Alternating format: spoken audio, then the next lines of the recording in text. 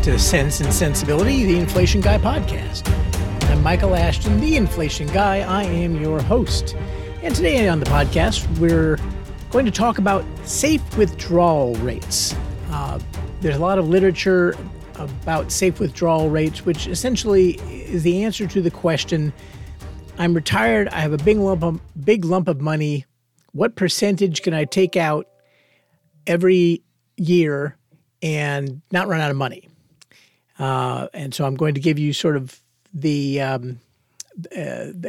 my take on that when inflation actually matters. Now, obviously, we know that inflation matters. This is also, by the way, I should say this is our next to last podcast of the year. As with last year, I'm going to do next week when the CPI comes out, I'll do my usual post-CPI summary podcast and then take a couple of weeks off to regenerate and figure out what to talk about for next year. So today is the last non-CPI podcast of the year. And so I want to first wish everybody a happy holiday season, Merry Christmas, and Happy Hanukkah to those of you who celebrate. Now a word from our sponsor. This episode of Sense and Sensibility is sponsored by Simplified ETFs, a fast-growing $3 billion ETF shop, democratizing access to the most sophisticated alternative strategies. With diversifying strategies like market-neutral equity, long-short, managed futures, and multi-strat quant, Simplify has a suite of compelling tools to help address the biggest concerns with the classic 60/40 portfolio. Check out their website at simplify.us. You can find their entire lineup of ETFs at simplify.us/ETFs. And there's quite a few of them out there now. I will also, as normal, we'll start with a trivia question. And this is a finance and an investment management related question. In 1974, the Employment Retirement Income Security Act, more prosaically known as ERISA, was passed. And the question is, what auto company's pension plans collapse is generally credited with prompting ERISA? What auto company's pension fund, when it collapsed, kind of prompted the creation of ERISA in 1974? Now, before I get into safe withdrawal rates, I do have one other pending item or old business, as they say. And that's that I got a listener question after last week's podcast that I think is a very good listener question, and I think it's worth addressing. The last episode was about college tuition inflation, and I talked about, the quality adjustment of college tuition inflation and pointed out some kind of odd things about college tuitions over time and at any given point in time. And so listener JD writes, and I've kind of abbreviated, I've shortened his email a little bit, but there's a lot of really good stuff here. What role does the, quote, money supply offered by the federal government in the form of uncollateralized student loans play into the equation? To me, meaning to JD, it intuitively explains quite a bit, as the money supply to pay for college, particularly through debt, is a unique can of worms.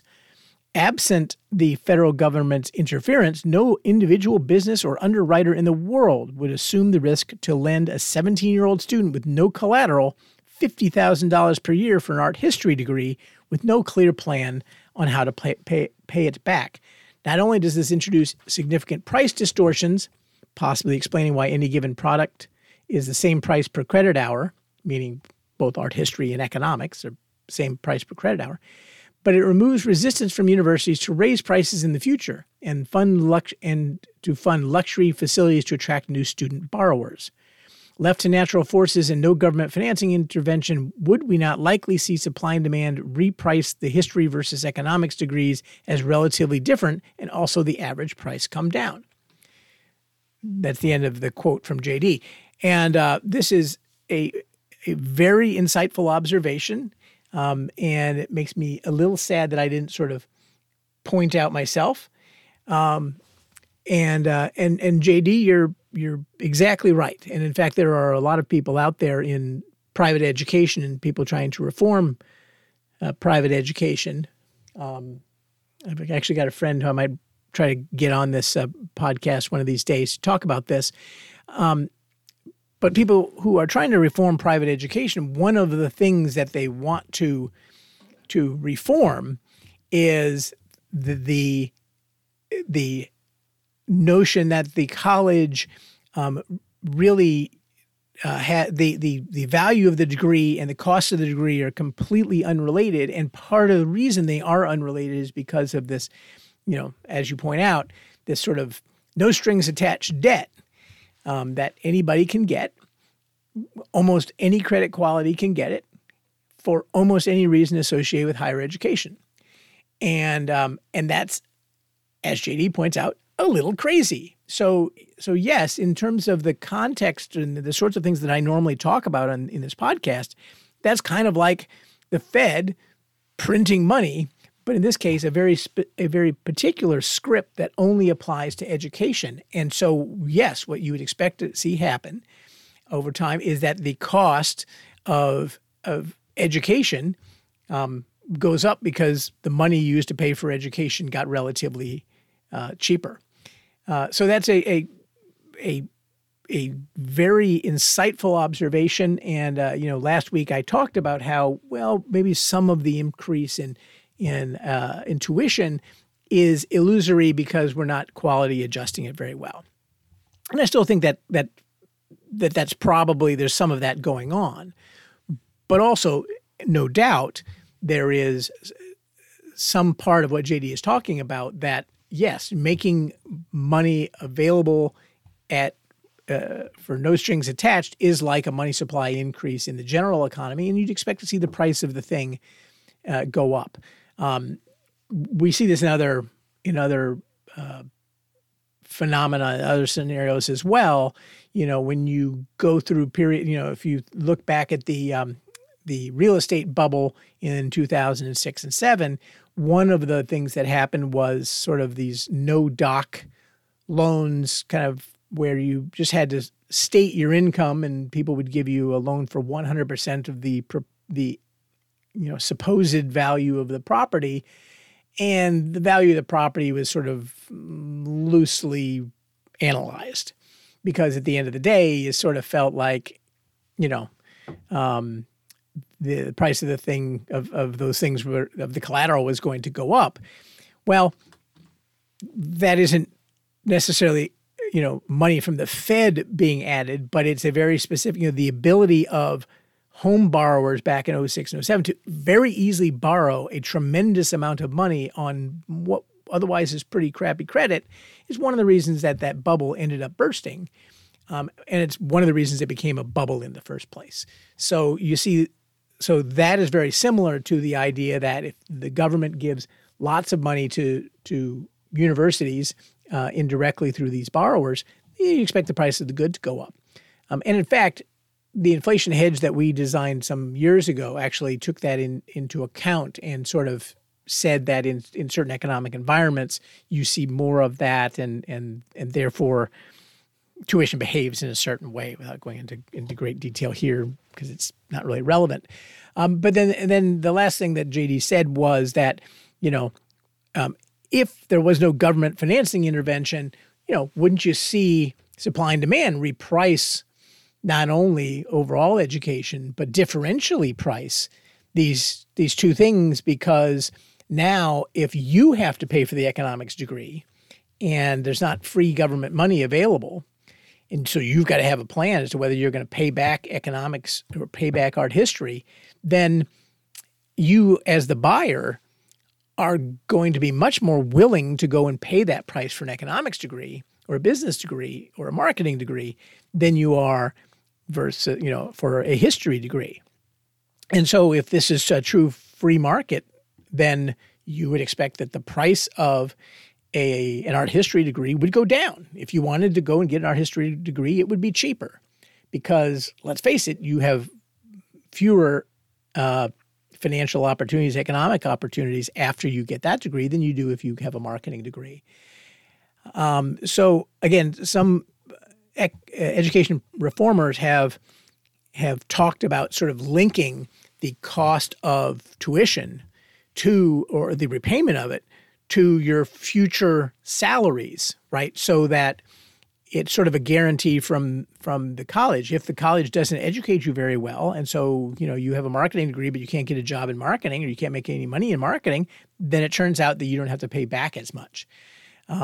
So there's all kinds of these, the thoughts that JD presented, and that frankly I should have presented last week. Those thoughts are out there and are in the reform world, the education reform world, and I think that they're really insightful. And so even though this was a 10-minute digression, I think it was well worth that time. So, but that's not what I'm here to talk about today. Anyway, thank you very much, JD, for the listener question. I do read everything that people send me, and the good ones and the bad ones, and I try to respond to everything. But today we're here to talk about safe withdrawal rates. Now, the 4% rule is what it used to be called. There was Bengen, Bengen, wrote a paper in 1994 about the safe withdrawal rate, where he said, 4% is the right number.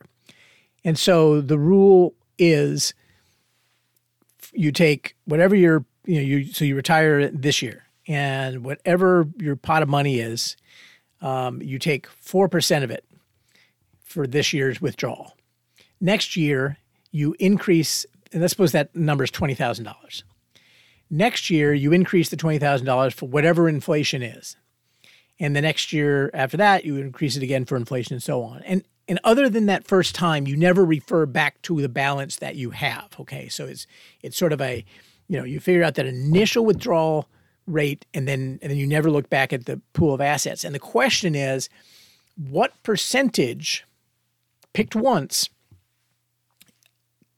is the highest that you can sustain that guarantees that over a long period of time, I don't remember whether Bengen did 30 years or 25 years or 20 years, but over a long period of time, you won't run out of money. The original nut that you have won't go to zero, assuming that you invest in 60-40 stocks and bonds.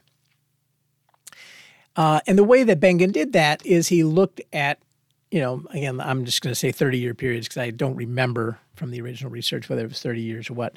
But he looked at over all 30-year periods, going back a ways, pre-war, and said, okay, well, what would the portfolio have done? And if I took out 4% every year, let's go run it through and go figure out how much money, would I have had money at the end? And if the answer is no, that's a failure. If the answer is yes, it's a success. And he figured out that, through all the different seasons of asset markets, that 4% was pretty safe, that you were virtually guaranteed to have money at the end. If you had a 1970s period or early 1980s period, didn't matter, you were still going to be able to survive. Now, how well you survived had a little bit to do with when you started taking withdrawals, but that's not terribly surprising. The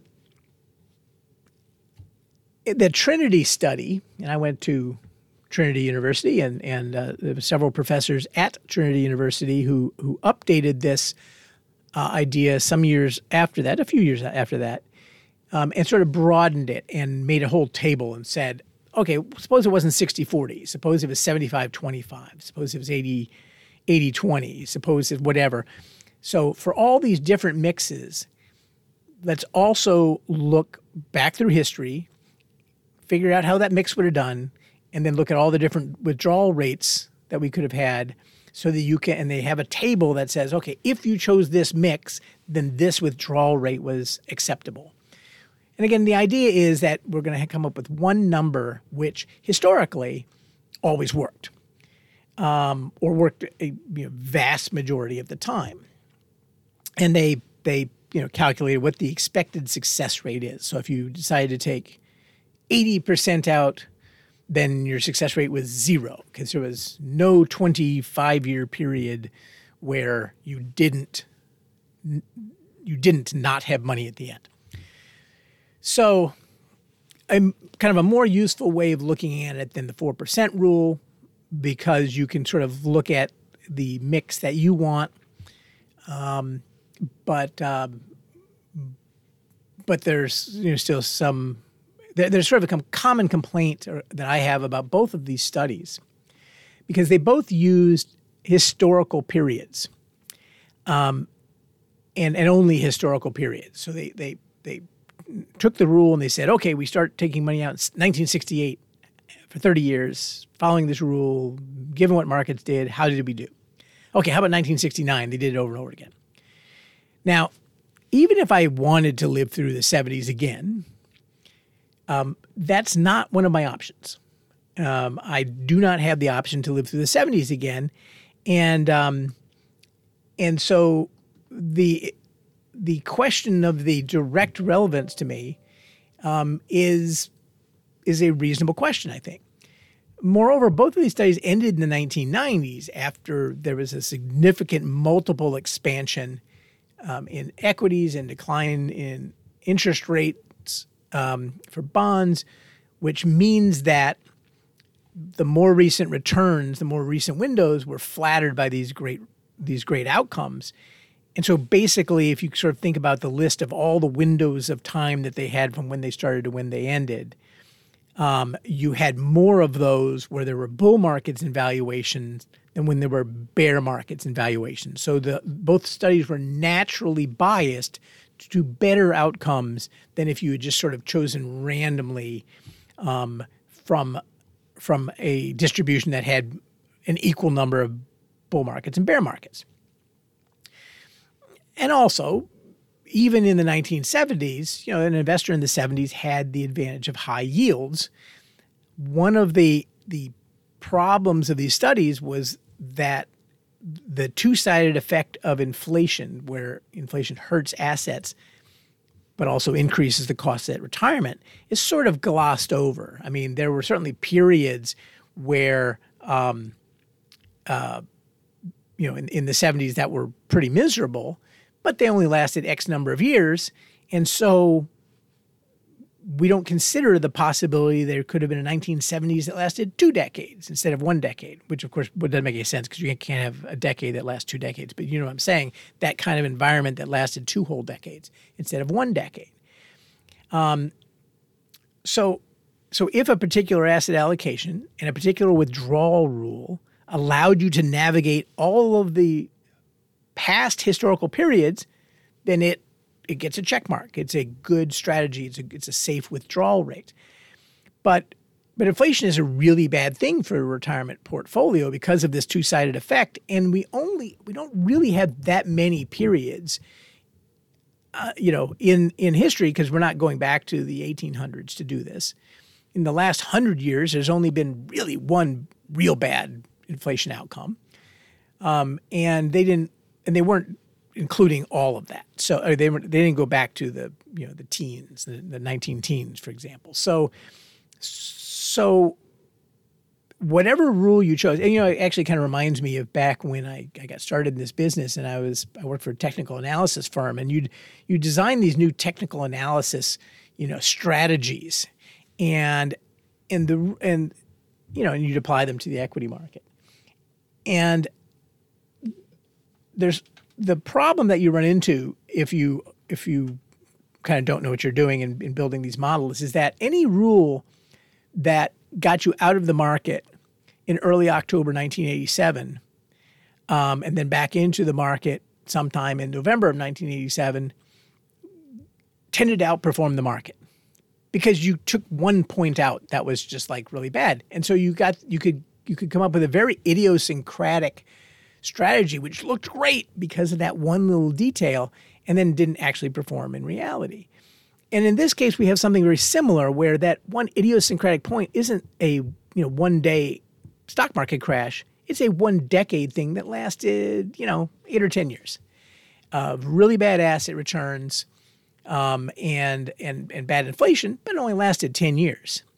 And so if you were looking at a 12-year period, if you were saving for college or something like that, you got a much worse outcome. But because you were saving, because that terrible 10-year period was followed by a 10-year period that was really, really good for assets, it worked out okay. So anyway, so we have any history you look at, if it comes from our actual history, is idiosyncratic. There's only one history we have to play with, right? So anyway, so that's the problem with the historical sampling method. It can only sample from existing history, which whatever you come up with, whatever the advice you get out of it, it's going to promote over-optimism based on the range of economic and investing environments actually observed, sort of a financial anthropic principle. As an aside, I think that the right answer to all these things is personal liability-driven investing, and I've talked about that a little bit on this podcast in the distant past. I think I mentioned it in my my book, What's Wrong with Money. I'll link in the notes to a paper that I wrote for the Society of Actuaries about personal liability-driven investing, which is basically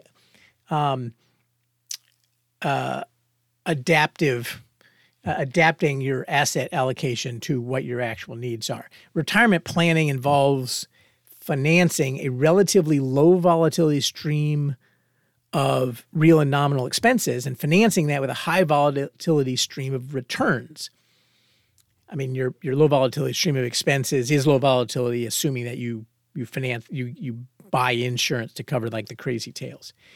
But so you have this high volatility stream of returns and you're trying to finance this low volatility stream of expenses. And the right answer is to try to match those. And that's what liability-driven investing is.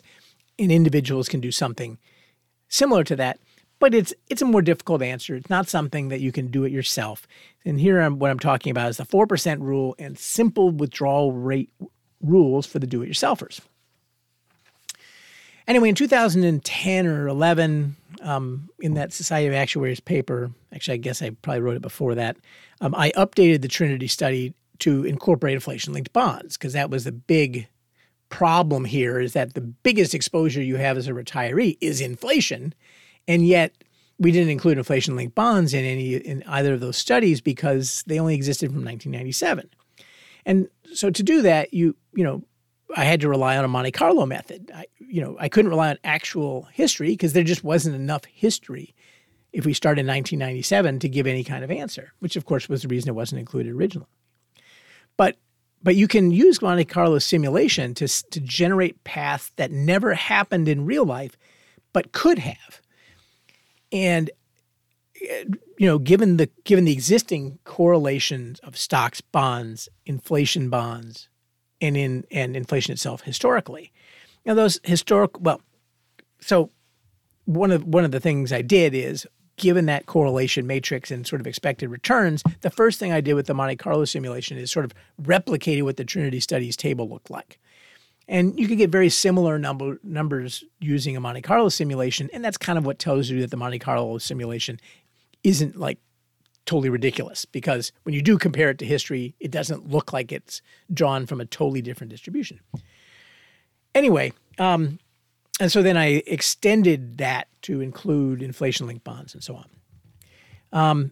Now, of course, those you still have to assume something, and we have to assume these historical correlations, which could also change, which is why any withdrawal rule, and this is if you're an individual investor and you're a do-it-yourselfer, any withdrawal rule that you have that has survived the known unknowns, you need to still make it a little more conservative in order to weather the unknown unknowns like the correlation matrix shifts. But at least if we directly address the inflation unknown, then we should be able to do better and come up with better answers. And it turns out that you do.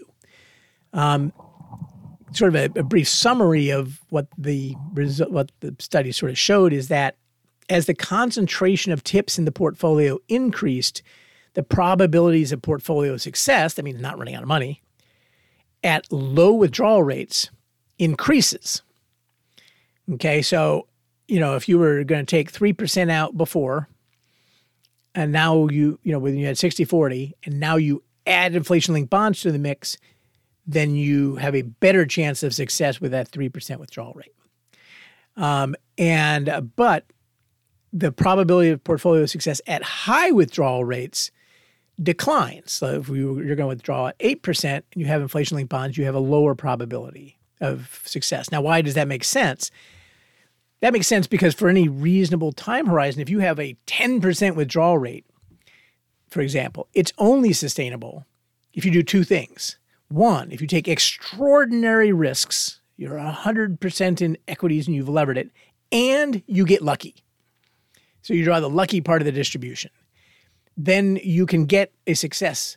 Whereas if you own only inflation-linked bonds and you have a 10% withdrawal rate, you cannot get portfolio success out of that. It just doesn't happen. And so you end up with these circumstances where if you really want a crazy high withdrawal rate, you just, you better just get really lucky. And that's a bad way to invest, by the way. Now, another little comment about all these studies is that when you look at these success rates of the original two studies, I actually did adjust for this and report it. When you look at a success rate and you see that a particular withdrawal strategy had a 90% success rate, meaning that in 90% of the historical periods you didn't run out of money, what you don't know is, those studies don't distinguish between portfolios that fail towards the end of the planning period, 29 years into 30 years, or ones that failed spectacularly 3 years in, right? So each one is a portfolio failure, a non-success, but you clearly prefer the one that got to 29 years. Now, why is that sort of funny and interesting? This again goes back to what that will tend to do is push you, if you want higher withdrawal rates, it will analytically push you into thinking that you have more portfolio success, that you should have a riskier portfolio. There was a 2008 paper by Scott Sharp and Watson that cited a Vanguard tool, which at the time recommended 3 different withdrawal rates based on whether or not your investor was conservative, moderate, or aggressive. If the conservative investor should only have a 3.75% withdrawal rate. I'm sorry, an investor with a conservative equity allocation. A moderately aggressive, an investor with a moderately aggressive equity allocation should have a 4.75% withdrawal rate, and an investor with an aggressive equity allocation should have a 5.25% withdrawal rate. So in other words, the response to a riskier asset mix was to create a higher cost spending mix. So if you're going to take a lot of risks in your portfolio, you should take more money out and spend, be more of a spendthrift. That's crazy, right? That makes no sense at all. You want to spend more money in retirement? Take really big risks. If you take really big risks, and then you can withdraw 5.25. If you don't take very big risks, you can only withdraw 3.75. And the reason that happens is that, well, 2 reasons. One is they assumed if you look historically at historical equity returns, because all of these ended with high valuations, you end up flattering, what a higher equity allocation does to your returns. It's the same reason that, all these real asset ETFs all have lots of equities in them, because when you back test it, putting equities in it makes the returns look good. But there's an additional quantitative point, which is that if you're only looking at portfolio success, and a fail is any time you got below zero, but it doesn't matter how far you got below zero or how quickly you got below zero. If you truncate all of the fails at zero, then it automatically skews the overall distribution to the upside. It's going to automatically recommend that you take more risk, because more risk means you'll either get an even better outcome, a really great outcome, which isn't available if you take a low risk, or it'll just truncate a larger part of the bad distribution. Okay, so I would have been minus 10 million, but it doesn't matter. That's the same as zero because I'm counting success and failure. As opposed to, minus $1 versus minus 10 million looks the same. And so therefore you should take really high risk things, which makes me think of something else, which I won't get into now. But going back to how municipalities finance medical care liabilities. But anyway, I don't think Vanguard still recommends that, but it was financial malpractice at the time, and it highlights that even the big guys can make mistakes in this sort of thing. So what's sort of the conclusion here? I'm up to half an hour here, and that's quite long for one of my podcasts.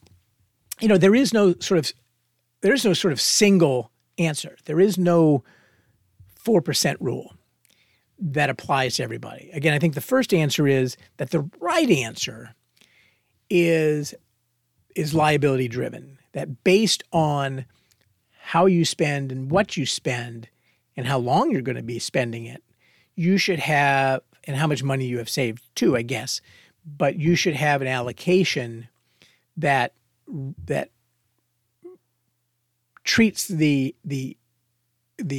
stuff that you really need to have, the assets that you really need to have for the really important part of your spending, like food, clothing, shelter, treats that as money that has to be around.